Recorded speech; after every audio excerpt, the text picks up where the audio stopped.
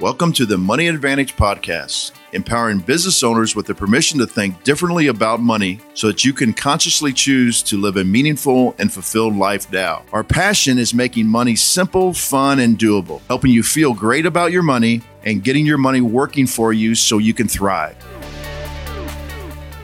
Good morning and welcome back to the Money Advantage Podcast. I'm Rachel Marshall, one of your co-hosts here, along with Bruce Wayner, and we have a special guest today, Ari Meisel. So Ari, welcome to the show. Thank you for having me.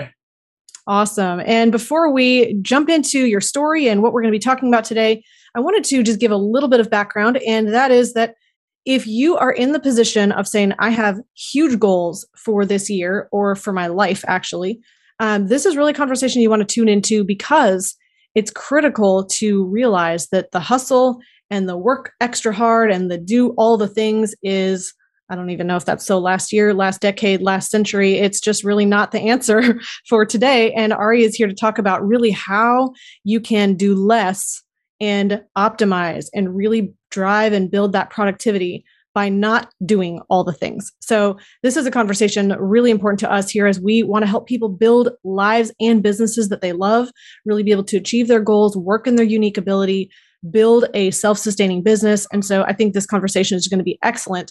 Bruce, any thoughts that you have that you want to share before we get started here? Well, yeah, I try to work on myself every single day personally, and I think anybody that's listening to this really needs to listen to the entire context and content of what we're trying to get across today. Because Ari, from knowing about you on the Fringe a little bit, we had a common client, Jonathan Dyson, for a while, and so I really dug into some of your content, and I really appreciate a couple of steps I think people can learn from you today. One of them that really resonated with me, because I believe the same thing, and I don't know if we say it the same way, but I always say I don't believe in work-life balance. I just believe in life, and you just need to set your work up the proper way, and that's kind of your specialty, is setting the work up the proper way to make people productive. So people are going to get a lot out of this video, and that's what Rachel and I's goal is. Every video is to bring in people that can help an entrepreneur's life become even more and more productive. So grab a beverage and listen to the entire thing that Ari has to talk to you about today. Bruce, it's a little early in the morning for people to have a beverage. Yeah. If you're catching this live, just be careful with that beverage choice. Water is excellent. Coffee, all the good stuff. So Ari, let's go ahead and jump in and talk about what led you to this position in your life. I know that there's a huge backstory for you, and I think that'd be really beneficial for our listeners to understand what came before the books. I know that we've got The Replaceable Founder, The Art of Doing, The Art of Doing Less, On Productivity. Close. Art of Less Doing. Oh my goodness, I totally botched that one. The Art of Less Doing, On Productivity, and Idea to Execution, among several others. So what led you to this realization that you need to have less doing, and what did that look like for you personally? Yeah, so the sort of quick backstory on that is that when I got out of college, I was working in real estate development and construction in upstate New York, and working a very, very hard sort of daily schedule and under a lot of stress and not taking really good care of myself. And when I was 23, I got diagnosed with Crohn's disease. Crohn's is an inflammatory condition that affects the digestive tract. It's considered to be incurable and very debilitating, very painful. And I was able to overcome that illness, and that's maybe a separate story. But the long and the short of it is that I went from working 18 hours a day to working an hour a day, basically, in very short order. And that was sort of a restriction that was placed on me based on the physical and mental energy that I had to get things done. And there's all sorts of productivity systems out there, and there were at the time to help you, get the most out of your day. And there really wasn't much that addressed the issue of really legitimately having absolutely no time to get things done, but still having to get them done. And so Less Doing was born out of that that extreme restriction. So the framework was to optimize, automate, and outsource everything in my life in order to be as effective as possible. Over the years, that's developed into books, teaching, speaking, coaching, consulting, and more of a business-focused methodology, which I call the replaceable founder. And I've been doing that for about 11 years now, and then I ended up here. That's excellent. That was one of the concepts that I read of yours, is that what if you only had 1 hour in a day? What would it look like? And just to kind of tie things together, one of the reasons was because you were feeling so poorly with your Crohn's disease, you really couldn't do much more than about an hour a day. Isn't that correct? Yeah, and like absolutely. And the thing is that I would push back on a lot of people when you hear people say that they don't have enough time. I just wish there was more time. Right. 9 times out of 10, those people actually have too much time. And they're just really using it very poorly. Restrictions breed innovation. Yes. And we don't exercise those as much as honestly as I think we should. But it's such an interesting sort of mental exercise, because if you ask somebody, and I've done this many times, you ask somebody who works like a 9 to 5, you say, what would happen if you had to leave the office by 4? You couldn't work till 5. Most of them just say they'd skip lunch. That's usually the answer that comes back, right? But if you ask that same person, well, what if you only had an hour? It's perplexing, right? It requires such a different way of thinking, because the things still have to get done, right? But if you can't possibly do them in that hour, then who or what is going to do them for you? Right. So again, it's that restriction that breeds the innovation that ultimately I think a lot of people end up lacking. What's interesting is that, I mean, Dan Sullivan talks along those same lines, where he said it's easier to, I'm going to have the numbers wrong, but it's easier to 10 times your business than it is to have a 2% growth. And if you're just thinking incrementally. Two times thinking is bad for your brain. Yeah. Right. So the idea, though, is if you're just starting from where you're at and you're improving a little bit, then you just have to, I don't know, change a little bit. But if you have to completely overhaul everything that you're doing, that comes with a whole different skill set, a whole different operating system, if you will. So you're saying that restriction was actually good for you, and you're able to then build out successful businesses. You mentioned coaching and consulting, and you've written several books in 1 hour a day or 20 minutes a day. Is that what you're working now? 20 minutes a day? At most, yeah, usually. And so at this point, my focus is I do one-on-one private coaching with, I think, about 24 individuals around the world right now. And I have some courses and stuff that were done previously, but my coaching is primarily my business activity, and it's done entirely asynchronously. So I never have calls. I never have meetings. This is the only scheduled call I actually have this week is with you guys.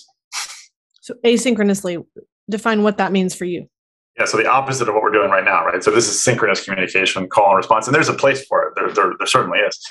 But so many things that we do, that people do, that they're just used to doing from culture and from history and whatnot, really doesn't need to be done synchronously, and actually is really detrimental if it's done synchronously, because matching two people up on the same schedules so that they're both like at peak, performance levels is pretty difficult to achieve. So asynchronous means that I communicate when I want, where I want, and you receive it when you want, where you want, and respond in kind. Now, email is technically an asynchronous tool, but most people just don't use it that way. Same thing with like text messages. The main tool that I use is called Voxer, which is a voice communication tool.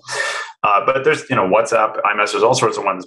And the technical requirements are not really what's important. It's really about a mindset in terms of what you do. And just to give a concrete image for that, the way a lot of people will use text messaging, right, is they'll type the message, and then it's like staring at the phone, watching the 3 dots, like waiting for the response, and obviously if it's something immediate, that's fine. But if it's like, I just need to get a thought out and then go back to what you're doing, like that's how it's supposed to work. But a lot of people just don't. It ends up holding their attention. So again, with Voxer, my clients have unlimited Voxer access to me. So I have clients, most of my clients I speak to every single day, but sometimes it's for a minute or two at a time. I can speed it up and I can listen to it whenever I want and respond in kind. That's excellent. Hey, Rachel, what's interesting, while Ari was talking about this, I got a Voxer notification from one of our clients, and I actually started this because of Ari. So this is the universe telling people, hey, you need to do this. It's interesting that on the same note, I mean, there's apps like Bonjoro or like video sending message apps. I personally love Marco Polo for a very similar reason. I have friends that I want to communicate with, and just not even on the business side, but sometimes there's just so much life that you want to ask about or you want to tell about. And lining up schedules when you have young children and a business that you're running just really doesn't make sense all the time. And I've found that it's much more effective to actually communicate the things that are on my mind and hear what's actually on their mind when we have that asynchronous communication. I never actually thought of it in those terms. So thank you for sharing that. And I think that just gives so much more of an expanded idea, again, thinking outside the box, to how you can possibly serve people at a high level, serve lots of people at a high level, and not just here's my course that you purchase and have no access to me, but one-on-one coaching, as you mentioned. But you're not doing this where you're having 24 time blocks every single week to serve those 20, I think you said 24 clients. I mean, well, and here's the thing about that. So, well, first of all, you can really push limits on this stuff. So I do my sales over Voxer as well. I don't do sales calls. People have to get on Voxer and have a conversation with me.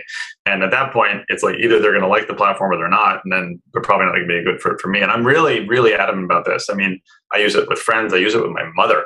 And it's just such a more effective way of communicating. And I literally, I do not do calls. I mean, I'll do interviews and stuff like this, but I just don't do calls just for the sake of doing a call. But the fascinating thing for me with the coaching particularly is it's so much more effective because, as you just mentioned, the 24 time blocks, right? So the way I used to do coaching is people would get like an hour meeting with me once a week, right? So let's say that person's meeting is Wednesday at 10 a.m. On Friday, then the week before, they have some issue. They're pissed off because they had some thing with an employee or whatever. So they're supposed to hold on to that and maybe process it or maybe not, write it down, who knows, and then bring that to our Wednesday meeting at 10 a.m., blocked out for 45 minutes to an hour to get the 3-minute answer that they actually need from me. As opposed to now, they walk out of the meeting, they say what they need to say. I hear the emotion in their voice, which honestly usually tells me so much more than the words they're saying. And I can think about it for a couple hours, maybe less, and then respond with that 30-second silver bullet. Oh, that's awesome. Well, just huge, blowing up the limitations on scaling your time and leveraging your time and using your minutes to do the most good. And that's powerful and profound in itself. So let's talk about that business owner now who is saying, okay, this is really interesting to me. How do I start leveraging my time rather than just, okay, I'm going to start using asynchronous communication. That's one piece perhaps, but this whole idea, and you laid it out as optimize, automate, outsource. I mean, we hear this from so many other venues as well, whether it's doing the quadrant exercise, what's urgent and what's actually not even that important in your life. How can you delegate the things that you really shouldn't be spending time on? How do you spend most of your time on your high leverage activities that are your unique ability that you are designed to do? And how do you then build that team around yourself? So from your perspective, Ari, where does somebody start? I mean, you said the word optimize is the beginning point. Too many words I'm trying to combine in one spot here. How does somebody get started with that? My time is floundering. I'm working way too many hours, down to really zoning in and honing and refining to using their time to the best of their ability. Yeah. So it's sort of a dual path for the most part. There's the communication side of it, and then the optimizing, which really starts with a lot of identification, sort of self-tracking and awareness to some extent. And this is not like a philosophical thing. People who experience the feeling of overwhelm, a lot of times they're so overwhelmed that they have no idea what's causing the overwhelm. Right? It's I always like to say, you can't read the label from inside the jar. So the idea is that we have to start tracking and identifying those things, because again, I tell you that when people say they don't have enough time, I promise you most of the time they just have too much, and they're just using it really, really poorly. And most of them don't know. There used to be a really basic app or tool, which I think might still exist, but it was called I Done This. And all it did was at 6 p.m. every night, it would send you an email and say, what'd you get done today? You're supposed to respond to the email with things you did, and it would sort of keep track for you and give you stats and stuff. And I remember that, so I had like a 700-day streak with I Done This several years ago. This is probably 8 years ago. But the majority of the time, I'd get that email at 6 o'clock, and I would have to look at my calendar to remember what I had done the last 8 hours, just because so much stuff was happening.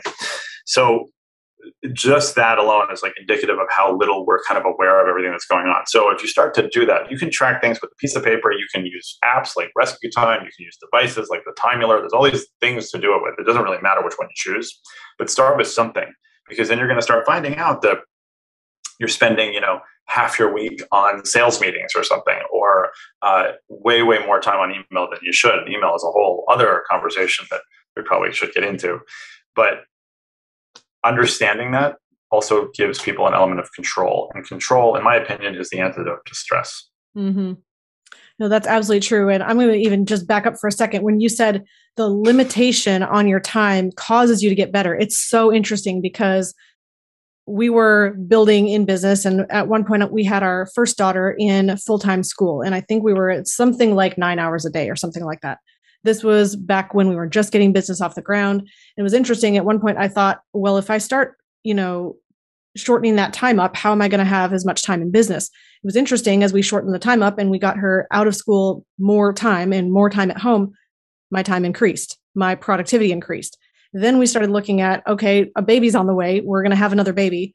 And as we had that limitation, we had a brand new baby in the house. Our profitability and our tightness on the things that actually matter and staying in our zone and in our lane actually increased. And it's so interesting that almost has been a gift for me as well, that shrinking the time. So you're talking about self-awareness and tracking the things that you actually do. I think so many times it can just be that you're just flailing because you're just reacting to the first thing. Here's this some message in my inbox, and so I'm going to go spend time on that. And then I've got this 5 other apps and windows open, and you don't have that deep work like Cal Newport talks about, having deep work on one specific thing that you set up the day before to allocate that hour or that time block or that 4-hour chunk to specifically work on. You're just doing all the things instead of actually getting the one thing done that you need to do.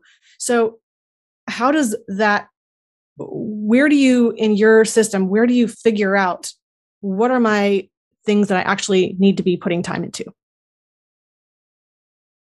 So one sort of visual that I always like to give, were you guys ever fans of MacGyver? Sure. Yeah. Okay. In fact, that was my nickname for a long time. Oh, that's awesome. So nobody ever said to MacGyver, like, hey, MacGyver, here's a shopping cart and there's a Home Depot. Like, go pick up whatever you need and let's go, like, blow up that building, right? It was always like, here's a paper clip and a box of Bisquick and a rubber band. Go blow up the building, right? So the human brain actually does really poorly with, like, lots and lots of options. We kind of, people love to talk about thinking outside the box, but we still need to have a box of some sort in order to do that. So again, it's like those restrictions are really where the innovation come from. And I would even go so far as to say that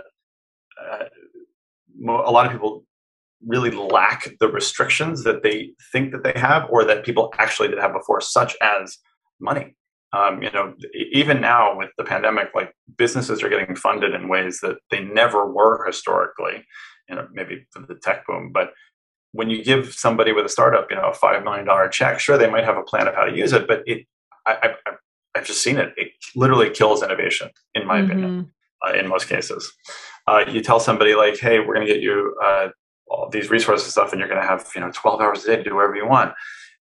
It doesn't have the effect that people expect. So we need to sometimes create those restrictions. So in terms of identifying what you're going to be doing,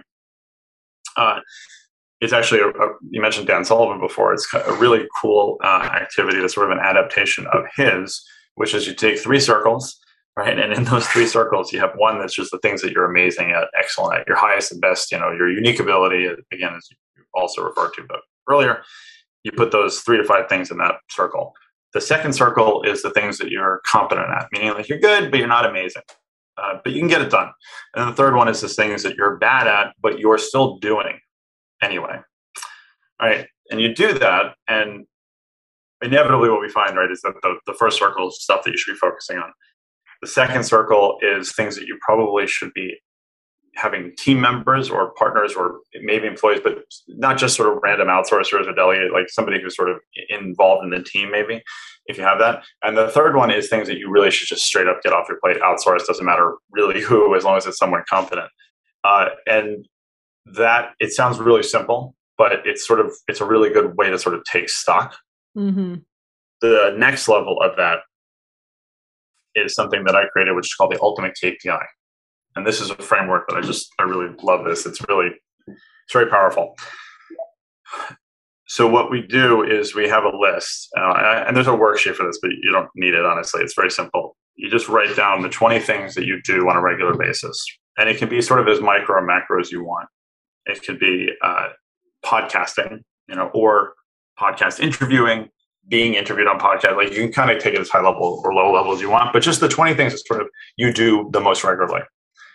And then you want to take 16 of those things, so 80%, right? Thinking 80-20, and identify the 16 things that you will no longer do at all in a year's time. So it's a really sort of interesting ego exercise for some people. Oh, sure. So once you do that, then we look at how can we optimize or automate or outsource this thing off our plates. We never have to do it. It's really fascinating. And then you want to track your progress towards that goal throughout the year. So what I love about this, the reason I call it the ultimate KPI, is that you can use it for pretty much anybody at any position in any business, right? This can be for a founder of a startup, to the COO, to the janitorial services, if you want, honestly. And we've done this.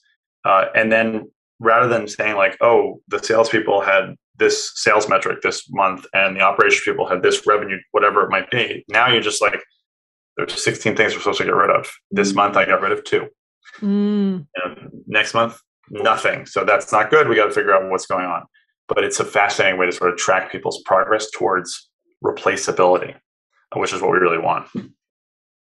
I love that. And I think there's a question that comes up for me, and I know it comes up for other people as well along this path, that there's that jumping off a cliff moment that you have to do something that you've never done before, that's completely new and different, that can bring up probably a lot of fear.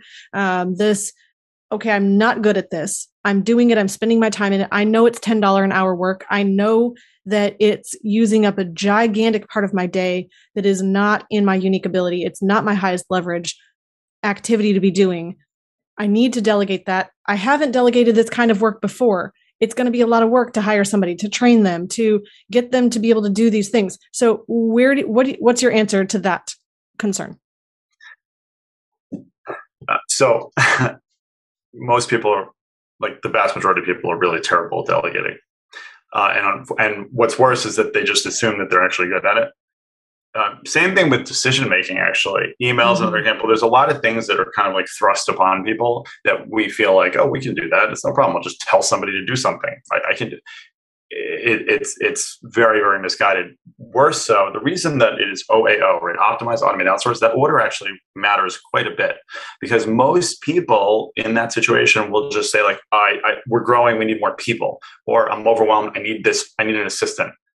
My favorite is when people post on Facebook that, I'm looking for an assistant to take over my inbox, which I could go on a very, very angry rant about that if we have time. Let's do that rant without the angry in just a second. We want to, people mess up processes, right? We want to get to people last, because first of all, if we give an inefficient problem or an poorly articulated issue to somebody else, it's kind of like sweeping the dirt under the rug, right? It doesn't actually address the problem. And in many cases, it makes it worse. If we outsource to somebody or delegate before we automate something, which nowadays we can automate. You can automate something today for free that a week ago you literally had to hire somebody to do, just because of the way technology has been changing. And a lot of things people just aren't even aware that you can automate. If you give automatable work to a human being, you are in essence dehumanizing them, and that's no good either. So people are the last line of defense. And it's not because people will mess things up. It's because, well, they probably will, honestly, if you put them in that situation at the wrong time. But you're not going to get engagement from somebody who's doing work that they shouldn't be doing. You're not going to get growth. You're not going to get commitment. And you're not going to grow as a leader if you do that. So outsourcing really needs to be the very last step. And once you get to that, then there's a whole sort of framework in terms of how we do that. But unless you're well into doing $1 million in revenue in your company, you probably should not be looking at hiring people. Maybe contractors, maybe virtual assistants, things like that, but really not team members at that point. Or do you have any tips for telling a narrow-minded person they're narrow-minded? And I don't mean to be flippant about that, but you just said that most people are terrible at making decisions. How do you get those points across to people, or how do you get that aha moment with your clients that where they say, yeah, you're absolutely right, I shouldn't be doing this? So I would like to think that that's a bit of the skill of coaching that I very much had to work on developing. I was not good at coaching, I would say, the first year or so. I really had to figure it out. But at this point, it really depends on the person. There are definitely those people, and it doesn't matter if it's a man or a woman or whatever, that there's definitely people who need the tough love and need to be told that this is just stupid what you're doing, that doesn't make any sense. Then there's the people who need to just see that it could be another way, and that's usually a nicer kind of way to do it. But there's two main issues that come along with the narrow-mindedness or the closed-mindedness. One is ego, and the replaceability aspect is really fascinating for me, because for me, and sometimes it just has to be explained, right? So being replaceable, in my mind, it's not about getting replaced, right? We want to be able to replace you and people in the organization up, not out. We want the business to be able to run for you, to help you, rather than in spite of you. Mm-hmm. And if you can't be replaced, you can't be promoted, right? Gets you stuck. But the other side of it, a lot of times, is just not being aware that these things are even possible. You have somebody who's been in business for years or decades, or they haven't. They just came from the finance industry, and there's a certain way they do it, and now that's how we do it here. To keep doing something because that's how we've always been doing it is a really bad reason to keep doing something, right? So if you kind of really concretely show somebody, look, it could be like this. You literally could have this done by a free automation. Don't have to hire anybody to do this. And that person that you're paying to do it right now, they could be doing these other much better things. It's usually works pretty well. So it sounds like in many ways, it just might be a lack of imagination or a lack of knowledge about a resource that might be able to solve the very thing that you're trying to solve over and over with your own grunt force. Yeah, there's definitely a lack of knowledge for sure. Whether or not I'm 39, so I think that technically makes me a millennial.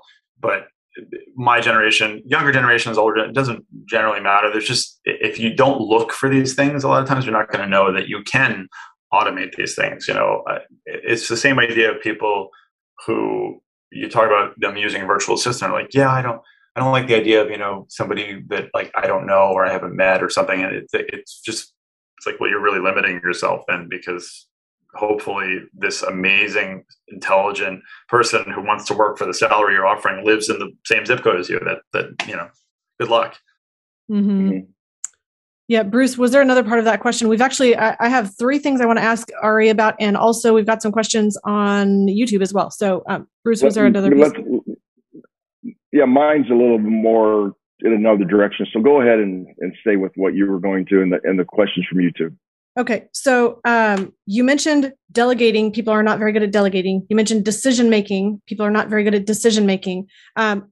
I realize that there is a difference between the part of me who's planning or being the executive of my life and the other part of me who is working as me. And I heard this distinction in a powerful way before that said, you make the plan. I'm going to do this at this time. I'm going to spend 1 hour on this. I'm going to spend 20 minutes on this. And then you get into that thing. And you're like, well, actually, I needed 3 hours, and worker you changes the whole entire plan. And you realize that you're kind of running out of control and not flowing and not doing what the executive you planned to do, and that there's actually benefit in stopping the work, whatever it is that you're working on, while you're in a state of flow, so that your brain can continue working on it until the next time. But what can somebody do to be better at decision making specifically? I still have an actual framework for it, right? So the way that I teach the decision-making thing is actually around the inbox and email. Let's go with that. That was my next question. So you can talk about the whole piece there. So every time I give a talk somewhere and have for a number of years now, I always like to ask people, what's your biggest productivity challenge? And invariably, in multiple countries, multiple continents, like email is the first thing that comes up, right? It's always email. Email's overwhelming. And my argument is that the email problem is not an email problem. It's a decision-making problem. And the email inbox is sort of an unusual, somewhat unique scenario that most of us have in our day, where you're presented with the opportunity to make hundreds or even thousands of decisions that you wouldn't otherwise. The other thing is that people misuse email as a tool in their overall sort of communication pattern. So communication is one area. It's pretty much the only area in sort of productivity where I actually like people to have multiple tools. I wouldn't say that for project management or bookkeeping, but for communication, you really want to have different types of communication tools for different types of communication. And so many people just try to bunch everything into one. So one hard rule for me with companies and clients that I work with is email is a terrible tool for internal communication with a team. Should never be used for internal communication between team members. You need to be using another tool. It doesn't matter if that's Slack or Teams or smoke signals. I don't care, but email is just not designed for that and makes it multitudes worse when you try to use that internally. And I could go into the reasons behind that, but that's probably, it's very technical stuff and psychological stuff that doesn't matter right now. Just take my word for it. Shouldn't use it. So that's the one thing. So one thing is like, if you stop doing that, right? So you start immediately getting less email to begin with. The other issue with email for a lot of people is that it taxes our context switching ability, which is what some people would think of as multitasking. But most inboxes, right? The typical inbox is like super important email, Facebook, Twitter, Groupon, news, super important email, and that back and forth switching is just really, really difficult for us. So the first thing when it comes to actual email is we need to separate the essential from the optional as automatically as possible. And the simplest way to do that is a very, very old hack that I've written about for years, which is to create a filter. In Gmail, it's called a filter. In Outlook, it's called a rule. Any email that has the word unsubscribe in it should skip your inbox and go into an optional folder that you call optional, which generally takes care of about 65% or so of emails that people get. Now, you can also add in exceptions very easily, such as your kid's school or, the camp that they go, whatever you want it to be, so that those emails come through. But we need those to skip the inbox. So right away, we start to clean it up and know that a lot more of what's in the inbox is actually essential and interesting to deal with. And those optional emails aren't being deleted. They're now in this optional world. So when I switch into the optional folder, I'm now in optional mode. I can go through those a lot more easily if I choose to. But for the actual emails that are in the inbox, and this is where the decision-making comes in, you have 3 choices and only 3, and you can only handle an email once.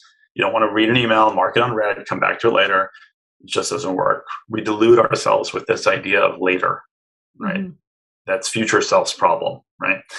So the 3 Ds. Deal with it. Delete it, deal with it, or defer it. Those are your 3 choices, and only those. So the first one is delete it. If we're talking about real life decisions, decline, deny, say no, right? Yes got you to where you are, but no will get you to where you're going. Plain and simple.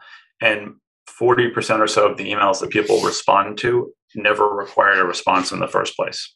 Meaning when we send an email that's like, got it, thanks, okay, don't do that, because there's a boomerang effect email. The more email you send, the more email you will get. So say no, delete it. Second one is deal with it. Now, this is a fascinating one, because if you can deal with it right now, meaning like in the next 2 or 3 minutes, and it's not going to require a major mental shift, deal with it right now, right? This idea is like, oh no, I'll take care of this later when I have it's only going to take me a minute. It's like, you're fooling yourself. And anybody who has kids knows that like later is not a place, right? Later is time when someone's hungry or somebody's, has to take a bath or something, right? So there is no later. Deal with it right now, and you'll have that sense of accomplishment. And more importantly, the worst thing you can do, in my opinion, as a leader or part of a team or in any sort of partnership is delay the other person from doing what they need to do. So if you could answer that and email now, you can make a decision, you can let something move forward, and you don't for an hour or two or more, you're creating a massive butterfly effect that will come back to bite you at some point. Now, dealing with it could include delegating it, right? Because as far as I'm concerned, if you delegate effectively in that moment, you're done. So this is an email. I can respond to it because I need to, or, virtual assistant has to take care of this, or the bookkeeper has to take care of this, forward it, handle this, done. The third one is the most complex and interesting. So if you can't say no and you can't deal with it right now, then you have to defer it.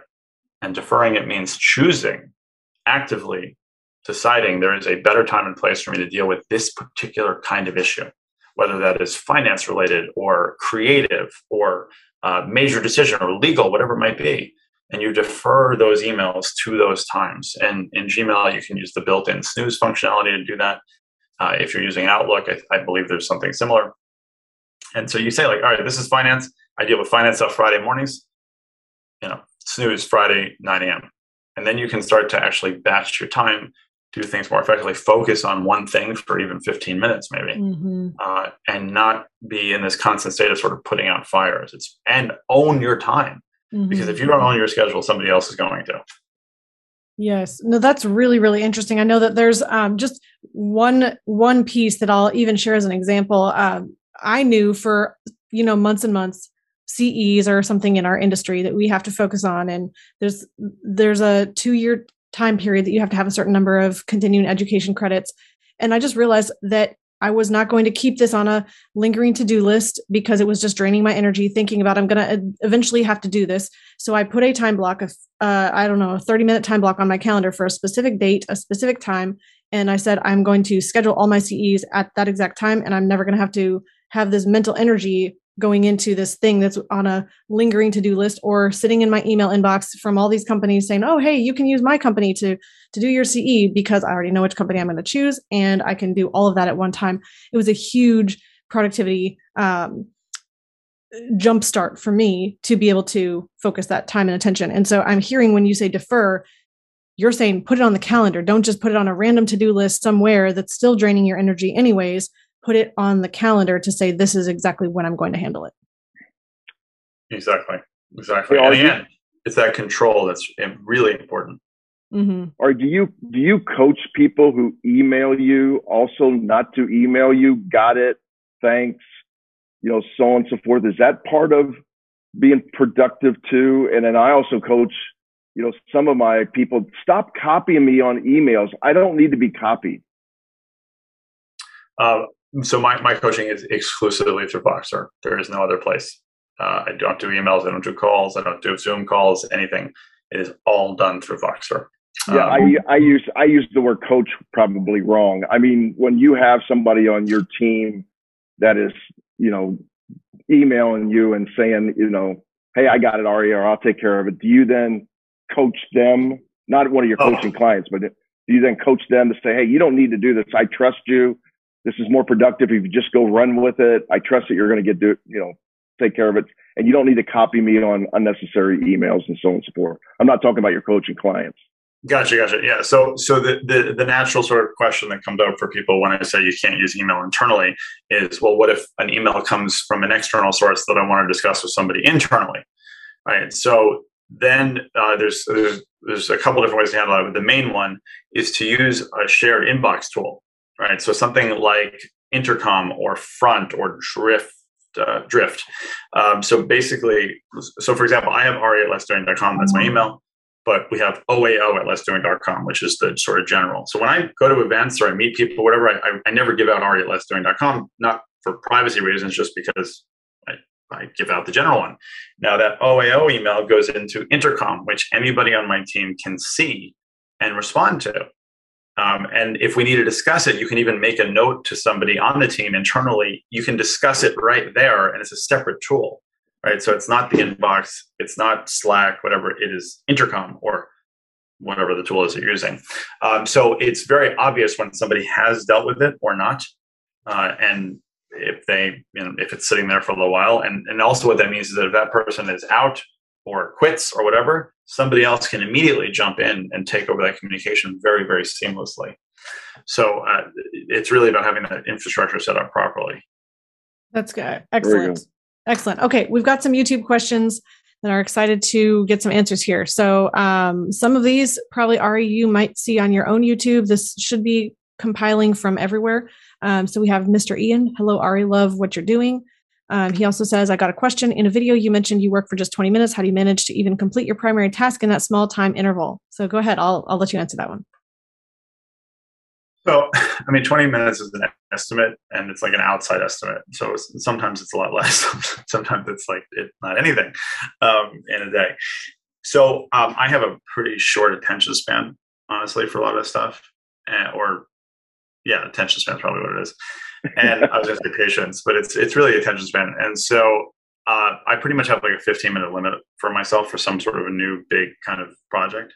Now, I can't complete a really big project in 15 minutes. I certainly couldn't do a book in 15 minutes, but there's a will, there's a way. And when there's a restriction, there's a way. So my last book on productivity is a series of, I think, 48 Voxer messages to my writer, Amy, which I did over the course of maybe 6 weeks. She would ask me something. I would respond, in a 10-minute message, whatever it might be. And then she wrote it. I'm doing a fun sort of side project right now on the world's oldest companies, it's really, really fascinating. There's companies that have been operating continuously for several hundred years in the world right now. And it's an Instagram page that we're doing called World's Oldest Companies. And it's the same kind of thing. And Amy, again, this just happens to be, she's my creative sort of outlet, but I could send her a 20-second message, and then she can go ahead and write 1,000-word blog post from that, no problem. And we've developed that relationship, but plenty of people can do that with writers. So it's a really good example. Let's say I need to write, a 2,000-word blog post. I'm going to give myself 5 minutes. It's not possible, right? So what do? Well, I'm going to have to send a voice message because I can convey the message really well with voice and emotion and everything to someone who's then going to write it. Right. So who or what is going to do it for you? Another good example is social media syndication. Right. So I created an automation, which I wrote about on Medium. You guys can check that out if you want. It's got all the details of how to do it. So if I do a 1 minute or 30-second, whatever, Facebook Live video, that will automatically be turned into podcast, blog posts, social media posts, YouTube video, all sorts of stuff, completely automatically. So not only do I not have to do that, I don't have to think about doing that. I don't have to hire somebody to do it. It's completely automated. And it takes 1 minute of my time to create a month of content. So I have a follow-up question on that. How do you allocate the time to figure out the new technology, to research the new technology, or do you have somebody else on your team doing that and learning how to use new technology? Is that all delegated as well? No. But to me, that doesn't feel like work to some extent, right? Because I feel like my job in many ways is content. Even if it's coaching, it's content, right? And so a lot of that involves learning. And that's one of the things that I really get to do with my time. Awesome. And the thing is that I got home this morning at 7 a.m. after spending, the night with a whole bunch of drunk people because I'm an EMT. So I volunteer as an EMT a couple nights a week. And that's something that I just love doing. I've been doing that for over a decade now. The majority of my time during the day while my kids are at school is spent woodworking in my workshop at my house, building things, right? And so it's in those times that I'm exposed to a lot of things. I get to learn a lot of things. I listen to podcasts. I just absorb things and get ideas. And a lot of times people end up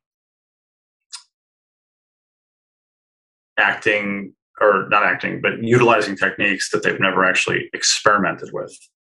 Right. And then if they don't work for them, then it's like, oh, they're just unproductive. And that's just the way it is. And maybe they'll try something else. But if we look at the things that we do as experiments, meaning that there's an opportunity to fail, to learn from it, to change things, to tinker and, noodle and obsess in some cases, it really changes the perspective, I would say, on how we work. That's excellent. And I love the idea that there's so much value in having those inputs, whether you're reading or you're listening to podcasts or you have a book on an audiobook that's playing, or you're reading articles from different industries, even, because that fuels your creativity to be able to think about things differently when you hear something. I mean, even from woodworking, you're getting the real-time feedback from that's then teaching you something about communication, which is just so interesting how our brains can cross across so many levels doing that. So let's go ahead and look at another question here. I do not know how to pronounce this. Ari, I'm doing a 12-hour job and cannot really learn any new things. So how do I go for new things and go for the path to financial freedom? 12-hour job and can't learn new things. Not really learn any new thing. There's more part here. I do $100 job per month. I'm not sure I'm understanding this correctly, but this is what it says. I do $100 job per month, and it's a 12-hour job. How do I go from here to financial freedom? Now I'm 22 and I don't have a lot of time left in a day to learn new things and earn more from now. So look, here's the thing. First of all, I think it's really important that I just point out that me working at 20 minutes a day, like, that's not something that I would tell somebody, you can do that tomorrow. This isn't a get rich quick kind of thing. Like, that's taken me 11 years to get to that point where I can do that. But and I don't know anything about this person other than that comment, but there's always time. I'm sorry, I have 4 small children, and I volunteer overnight as an EMT. Like, there's always time somehow, and maybe that's listening in your car for 15 minutes, or maybe that's reading. There's you have to make that time. I promise you, there's probably something else you're doing with the rest of the 12 hours in the day that you might be able to exchange for the idea of learning. And, I'm not necessarily a Gary Vee fan, but he's always talked about, like, there's the 9 to 5 and then the 7 to 2. Mm-hmm. The 7 p.m. to 2 in the morning, right? Where you work and you on the side thing, get things done. And that's not necessarily healthy long term, but sometimes you just have to work harder. That's the thing with this. And I have worked very, very hard in my life. This is not about actually doing less overall. This is about doing less of the things that are not an effective use of your time. Mm-hmm. That's well said. And it's so interesting that I think we all have resources available to us that sometimes we just don't see in the moment. And that could be while you're taking a shower, listening to a podcast. It could be while you're putting your hair and makeup together. If you're a girl, if you're shaving, if you're a guy, if you're in a position of, there are times that fueling your brain and continually getting better, that growth mindset and choosing to think differently is really valuable. And look, one more thing I'll just say is, let's say it's true, you really don't have time to learn anything else. Okay. But in the things that you're doing in the day, just try to think to yourself at one point in the day, like, what if I did this a different way? What if I didn't have that hour to do this? Like, just forget learning at that point. Just try to figure it out and see and you might not come up with anything good, but try. That's good. All right. So then we've got here another question. What's your opinion on the second most productive person after you, Theodore Roosevelt? And this person also then asks another question. I'll just give you both at once here. How do you deal with FOMO, or the fear of missing out? Because a lot of people can't prioritize their tasks just because they find something else very appealing and enough to distract them. Okay. The second most productive. Well, but I have to think about that for a second. If you want to learn what makes people successful or productive, like, don't learn about what they do and try to do what they do. Just try to learn about how they think, because that's how you're actually going to be able to emulate maybe and learn from those things. The second most productive person, that's a really interesting, that's a funny question. that's a bit of a stumper, I have to say. I guess a lot of people would probably say like Tim Ferriss would be one. Mm-hmm. And Tim's been on my podcast a few times. I know Tim well. Like it's very different scenario, I would say. Tim doesn't have a family. Tim's got a whole bunch of other things going on, but a lot of his concepts were really groundbreaking. So let's go with that, Tim Ferriss. And then what about fear of missing out? FOMO. FOMO is a really big problem for a lot of people. It definitely is. And I think that this is going to sound really sort of pessimistic in some ways, but a lot of times when people have FOMO, it's because they just don't have a very interesting life that they haven't focused on and created for themselves. I swear to you, like at this, so woodworking is a pandemic pickup for me. Like that was something that I picked up over the pandemic and fell in love with it. And it's something that I spend a lot of my time on. I would be happy to spend 10 hours working on woodworking stuff and not think about anything else that's happening on social media or whatnot, just because I'm so engrossed in it. And I would say that this is a problem for men, particularly, just in my experience. And a lot of men nowadays lack some very essential things that I think historically men need, such as a hobby. I really do. And I pretty much equally, I think, over the years, pretty equally men and women. And I just find that it's much more of an issue with men. Very interesting. Well, thank you for just sharing your thoughts and opinions on that and your experience.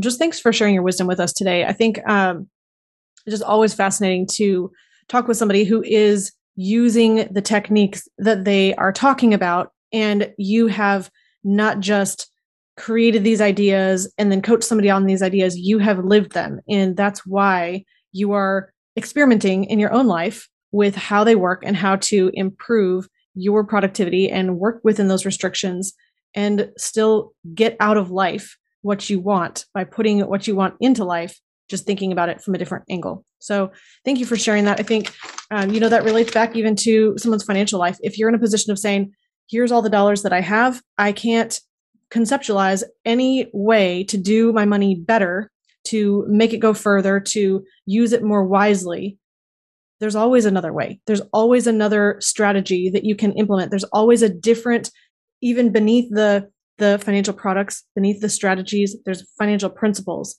and thinking about what those financial principles are and how to put yourself in a position of control, which, Ari, I know you use that word in terms of your time and your resources, but we think about it in terms of financial control as well.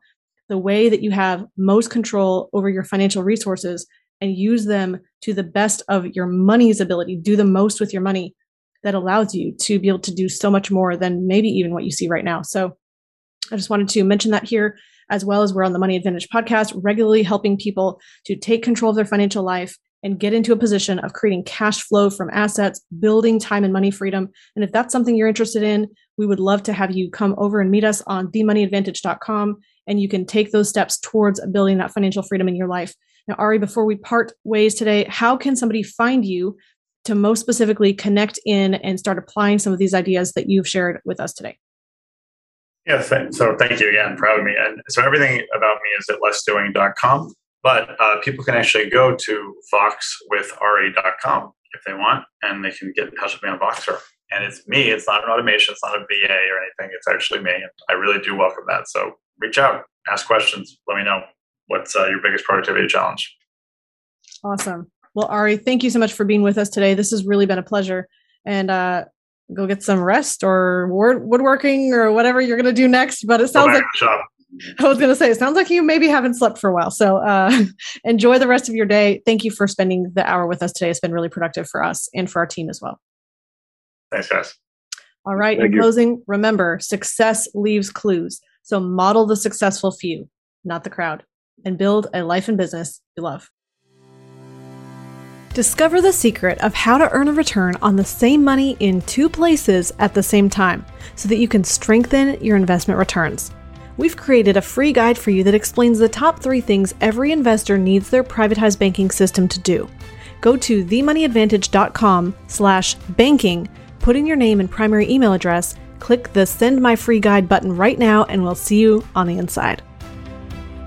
Thank you for listening to the Money Advantage podcast. Today's show notes and resources are available for you on themoneyadvantage.com. If you like this episode, make sure you subscribe and leave a review. If you have any questions or desire to speak with a qualified financial professional after listening to today's podcast, we encourage you to reach out to us at hello@themoneyadvantage.com or check us out at themoneyadvantage.com. The opinions and views expressed here are for informational purposes only. This material is educational in nature and should not be deemed as a solicitation of any specific product or service. All investments involve risk and a potential loss of principal. Kalos Capital Incorporated nor Kalos Management Incorporated offer tax or legal advice. Please consult with a tax advisor or attorney for advice regarding the impact on your portfolio. Securities offered through Kalos Capital Incorporated, member FINRA, SIPC, MSRB, and investment advisory services offered through Kalos Management Incorporated, and registered investment advisor, both located at 11525 Parkwood Circle, Alpharetta, Georgia. E3 Consultants Group is not an affiliate or subsidiary of Kalos Capital Incorporated or Kalos Management Incorporated.